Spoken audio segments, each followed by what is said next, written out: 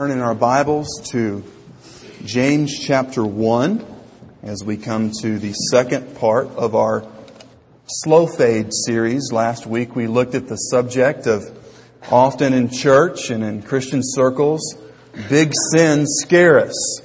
Big sins like what we would call big sins, quote unquote, murder, adultery, kidnapping, getting out of church past noon, big things like that often scare us. But the message that we're going to look at today is a topic called gospel inoculation. That it is possible to be around the good stuff. And by that I do not mean Franklin County's finest found in a mason jar. I mean the Word of God. True Christianity, that Jesus Christ is the Son of God. That He came to live in this world and He lived a perfect life and died a perfect death and has been raised from the dead after 3 days, offering forgiveness and life to all who would believe and put their faith in Him. The gospel, that it is possible for us to be around the good stuff, but yet miss the whole point. It is possible to be gospel inoculated. You may say, Jeff, well, what do we mean by inoculation? Well, it's a medical term that you can induce a substance into the body and you can grow immune to that substance over time if you let it in bit by bit by bit. If you've ever seen the classic movie Princess Bride, you know the devious little tyrant there had built up an immunity to something that would kill a normal person. So when we're speaking of inoculation, I want you to go with me, and this is in your worship guide bulletin. This is our driving thought, that gospel inoculation is a state of knowing the gospel in its entirety, but refusing to obey it in its totality. And this, the knowing it, but not obeying it, leads to self-deception. And here's what we mean. You can go to church all over the U.S. and probably find people who would be able to tell you, if you asked them, what is the gospel? And they would be able to tell you just what we mentioned a few moments ago. They could recite it to you. They could give you Bible verses. They can quote John 3:16. They can quote all sorts of Bible truth.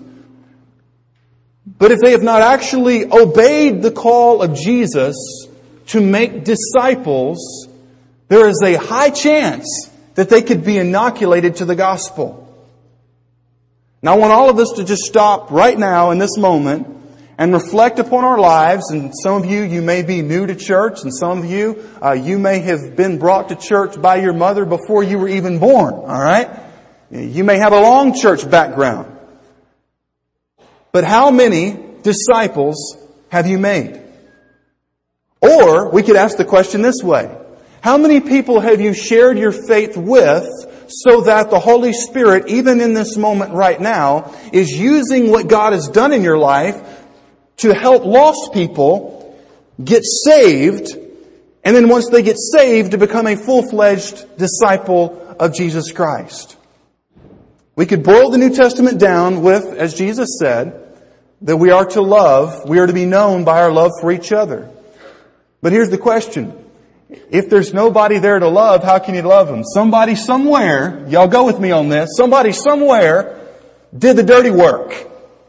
They did, as you've seen that show on TV, they did the dirty jobs. They got involved with someone's life, someone who was lost and away from God. They befriended them, or they shared the gospel with them somewhere, somehow. Every single one of us here today is the result of God's grace in someone being faithful to share the gospel. Think about it. Even if you come from a Christian family generations back, all of you were raised under the preaching of the gospel. You were taught God's Word at home. Somebody somewhere in the distant past talked to, if you are of European ancestry, your great, keep on going back, granddaddy and grandmama who were running around possibly somewhere on the British Isles in a loincloth, painted blue, worshiping demons, and told them about Jesus, and they got saved. So for us to say in church that loving each other is what Jesus wants to do misses out on the elephant in the room, that if nobody gets saved, there's nobody to love within the church. Can I get a witness? And we will, if the Lord tarries and we make it, 15 to 20 years from now, there will be massive closings of churches all across the U.S. because most churches are plateaued or declining, and that goes across the board. All of them. So the question is, when Jesus calls us in Matthew 28 to go teach all nations and to make disciples, if I claim, and God has done big time work on me this past week, if I claim to be following Jesus, how many disciples have I made? Let's get into the text. Y'all ready for this? You say, well, Jeff, I didn't bring my headgear to church. It'll be all right. Let's just jump into it. James chapter 1 and verse 19. The Bible says, know this, my beloved brothers.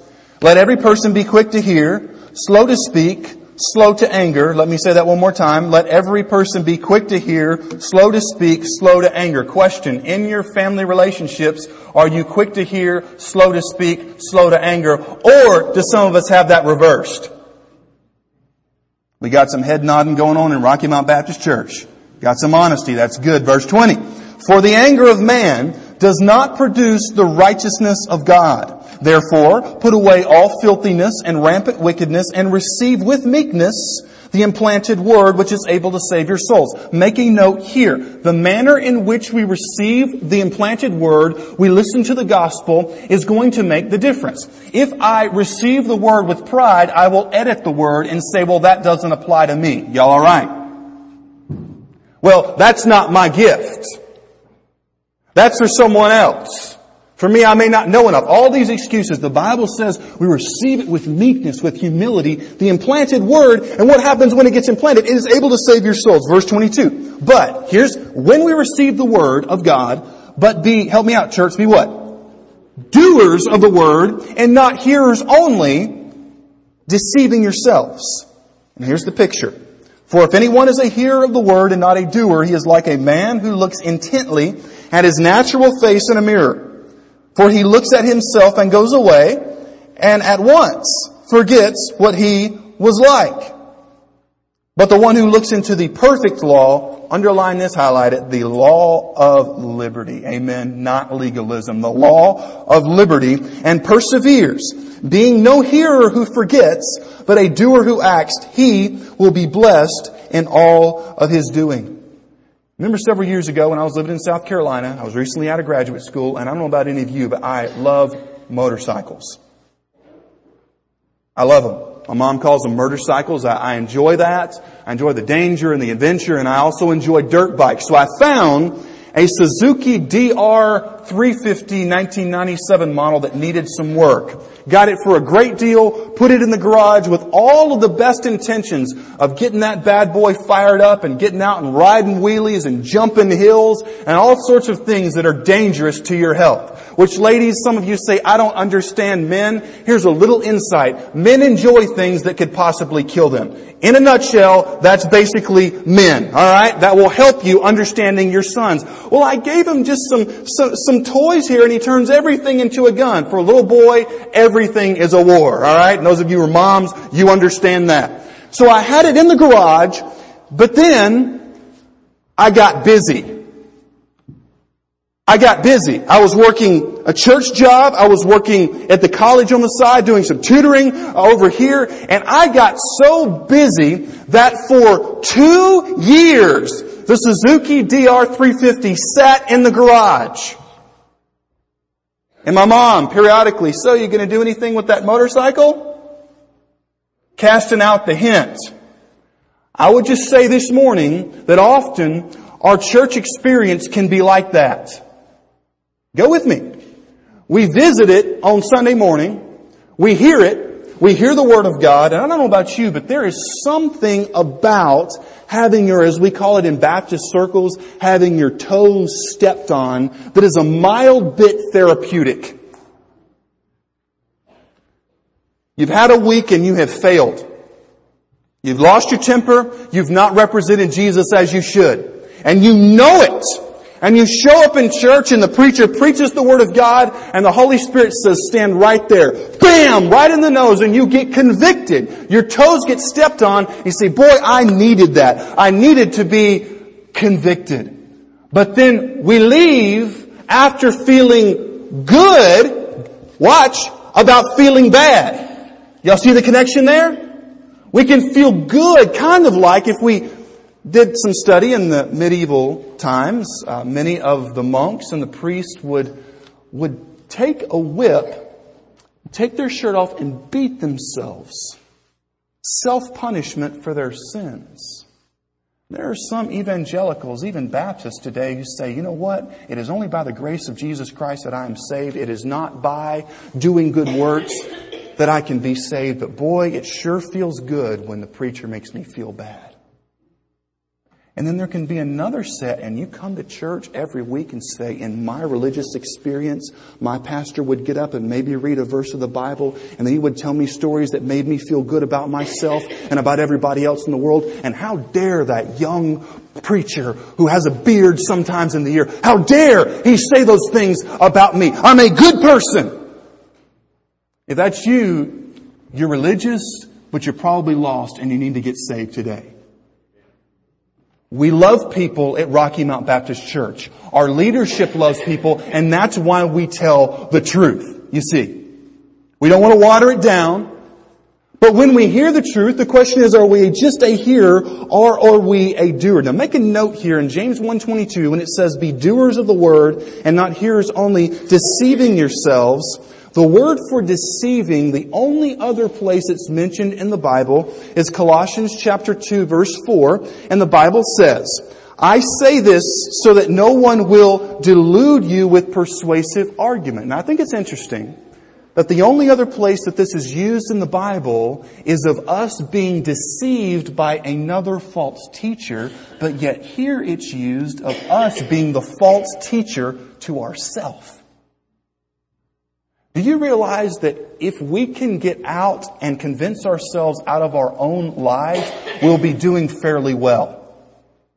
It is ourselves that when we hear God's Word often, we want to bring up excuses. Let me give you a statement by C.S. Lewis. He says, this is so profound. He says, we don't want to be forgiven. We just want to feel forgiven. Let me repeat that. We don't want to be forgiven. We just want to feel forgiven. Do you remember the last pang of guilt that the Holy Spirit gave you in your conscience? And you needed to repent. But you say, boy, I would give anything to have this feeling lifted from me.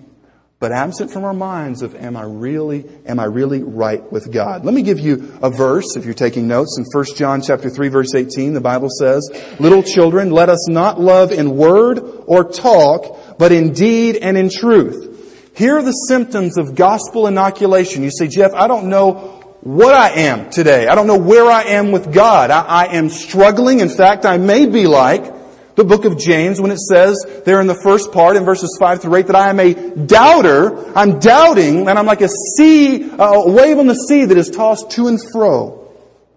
The first symptom of gospel inoculation is, and this is partly the fault of preachers like myself, is we emphasize knowledge and activity-driven discipleship versus disciple-making discipleship, to where we emphasize church busyness and we don't emphasize disciple-making. May God forgive us. James chapter 2 verse 19 says, you believe that God is one, you do well. Even the demons believe and tremble. If you're here today and you say, Jeff, man, I believe in God. Good job, you get to join the demon club. Just simply knowing truths about God is not enough. The question is, are we willing and ready to obey them? As God is continuing to work in my life, I've been asking the question, what does a mature Christian, what does a strong Christian actually look like? It's a good question.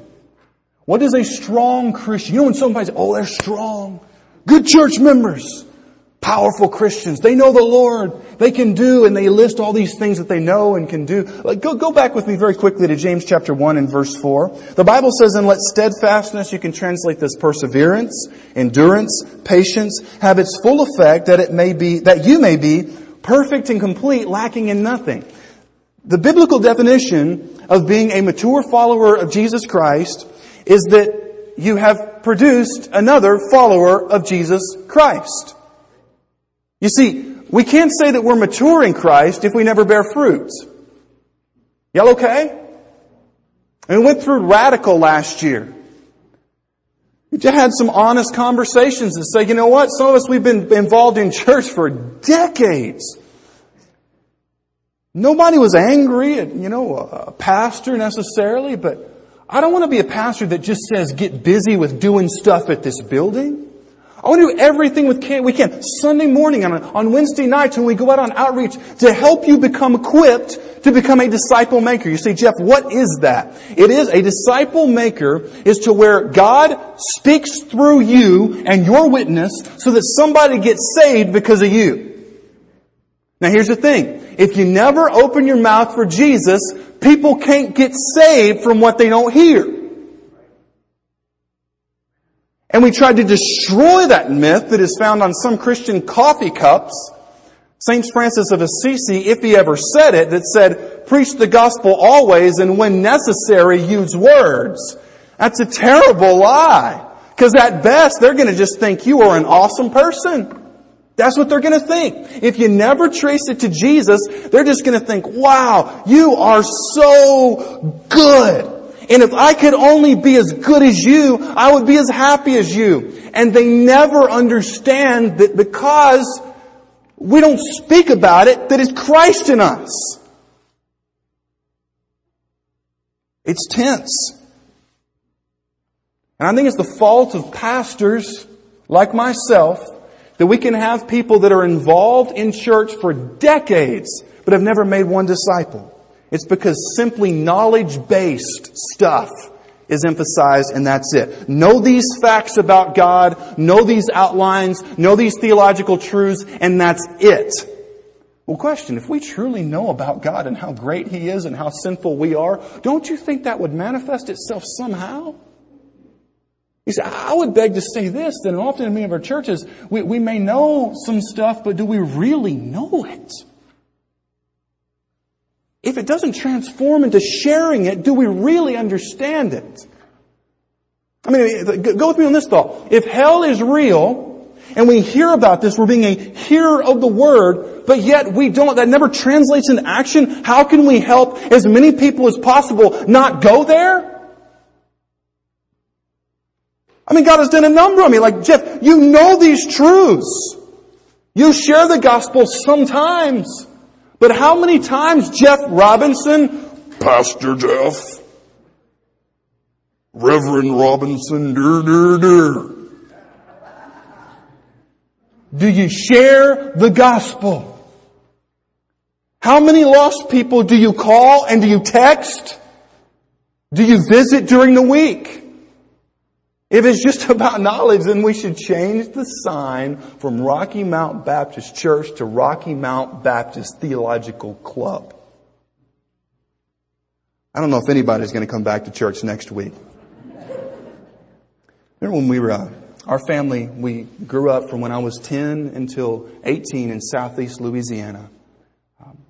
The swamps, and we would, once in a while, we'd be able to hook up with like a preacher's conference, because when you're in a pastor's family, you combine family vacations with pastor's conferences. All right, so we would go, and we got to go to Gatlinburg, Tennessee, and Pigeon Forge. Any of y'all fans of Gatlinburg area? And when you go through Sevierville, you got to stop at the over 5,000 square foot knife store, right? I mean, Brother Jack, you love that place too, man. I remember going in there as a kid and just seeing swords and knives. You know, you could get like a 19-foot sword from Pakistan for like $1.50. It was awesome. You know, we would go up there and be able to hike and not be eaten alive by mosquitoes and maybe see a bear and not see alligators and swamps and algae. It was just so cool. And I remember we went to this one restaurant and we were sitting down. We were just pumped. We were going to go hike up there in the national forest and our waiters, a young guy, probably about college age, and we were just like, it must be so cool to live in Pigeon Forge. Wrong thing to say. In a very waiter-esque, semi-polite manner, which, by the way, some of you have been waiters and waitresses. By the way, we should treat them well. Amen, church? Those folks work hard, and I know some of you, you're saved, and you are walking back having taken that order saying, Jesus would not spit in their food. Jesus would not spit in their food. Help me, Jesus. Help me, Jesus. But we should treat them good. They're hard-working folks. So he says, I've had about all I can handle. I'm ready to go on a vacation. And he's wanting to go on a vacation somewhere like Louisiana. And we're like, don't go there. It's the zit on the armpit of the U.S.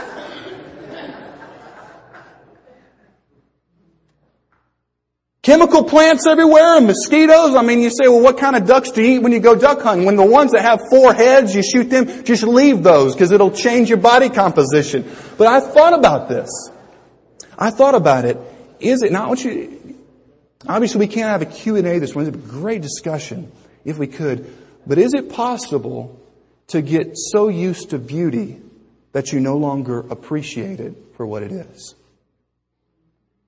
And in my life, have I become so used to hearing the Word, to reading it, to pulling out my Greek Bible and parsing verbs, that it loses its effect and power for what it is? Is it possible that some of us have grown used to God's amazing grace? Gospel inoculation can come from when we're thinking that we're following God when we haven't obeyed His command to make disciples. The picture there in verses 23 through 25 is something that we've used before. We've even had a mirror up here to illustrate this point. You get up in the morning, this is a common illustration, and you look in the mirror and say, God, have mercy upon me. And the mirror doesn't lie. It tells you what you need to do. Shave, fix your hair, whatever it may be. But you immediately walk away and you say, I saw myself, but I'm going to forget what actually was. Until your husband or wife catches you going out the door to work and says, what are you doing? The Bible says that if we simply come to hear the Word of God, but we never repent and obey in humble obedience, we're the same as a person getting up in the morning, being absolutely a disheveled appearance and going out to meet people as if there's nothing wrong. What is Jesus' central command? It is to love one another, but you have to make disciples. Here's the question that God has put on my heart. How can I claim to be following Jesus in obedience if I am daily and weekly neglecting His command to make disciples? Francis Chan says it this way. He says sometimes from our Bible studies, we read God's Word, we may even memorize God's Word, and it's like this. If you're a parent who comes to your child, you say, honey, I need you to go clean your room. Go ahead and clean your room. They say, okay, Dad, I'll memorize that. I'll study that. Say the parts of speech, I will study the historical significance in which you gave that statement. I'll look at the literary device in which you packaged that nugget of truth in telling me to go clean my room. You as the parent come back a few hours later, the child has not cleaned their room. You say, son, daughter, well, why haven't you cleaned your room yet?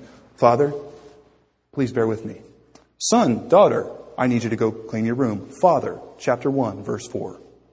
I can even say it in Greek. When I heard that, I said, you know what? That's very convicting.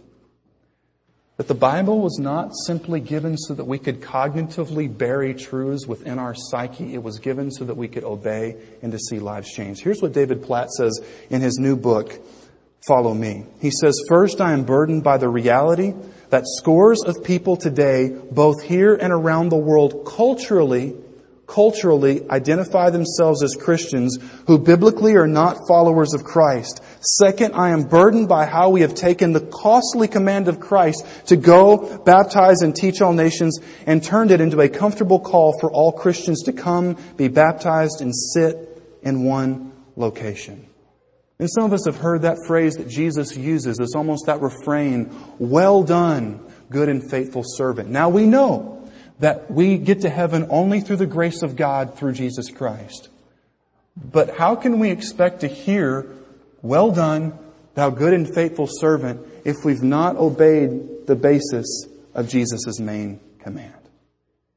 How many disciples have we made? You say, now hold on, Jeff, it almost sounds like we're the ones who are sealing the deal and manufacturing, like forcing people, twisting people's minds, influencing people to become followers of Jesus Christ. We can't make someone a disciple, but here's one thing that we do know for sure.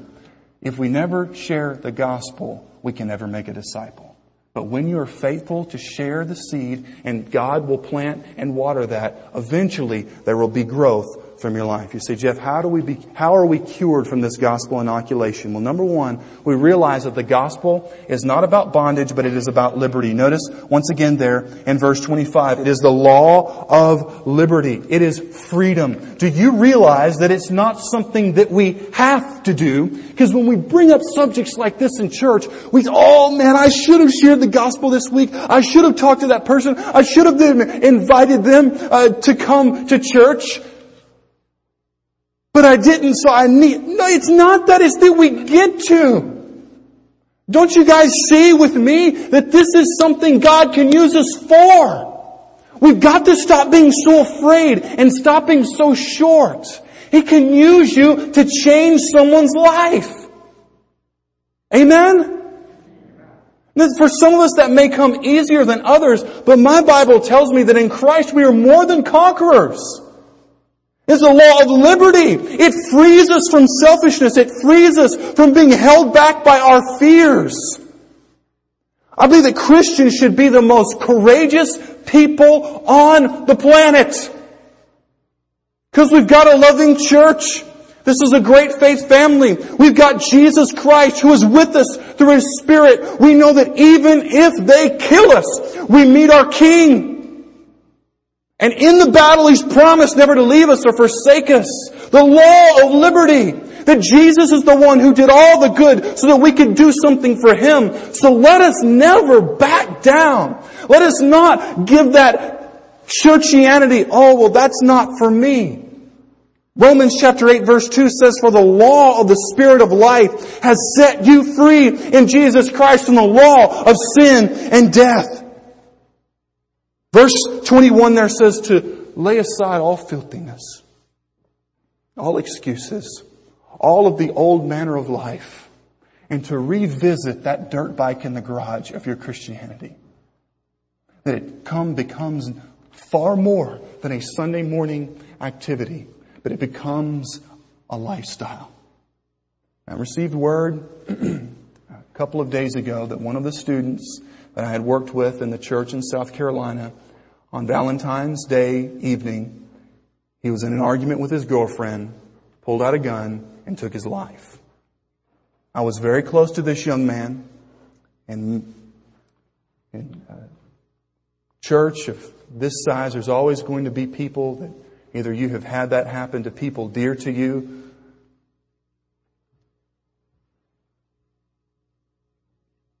it has come to the point to where I am very, very busy. Some of you, sometimes you can't get a hold of me. I've had to turn my phone off sometimes just to have time to get with the Lord and to think. Because this phone, which I have here, never shuts up. Ever. I think it's demon possessed.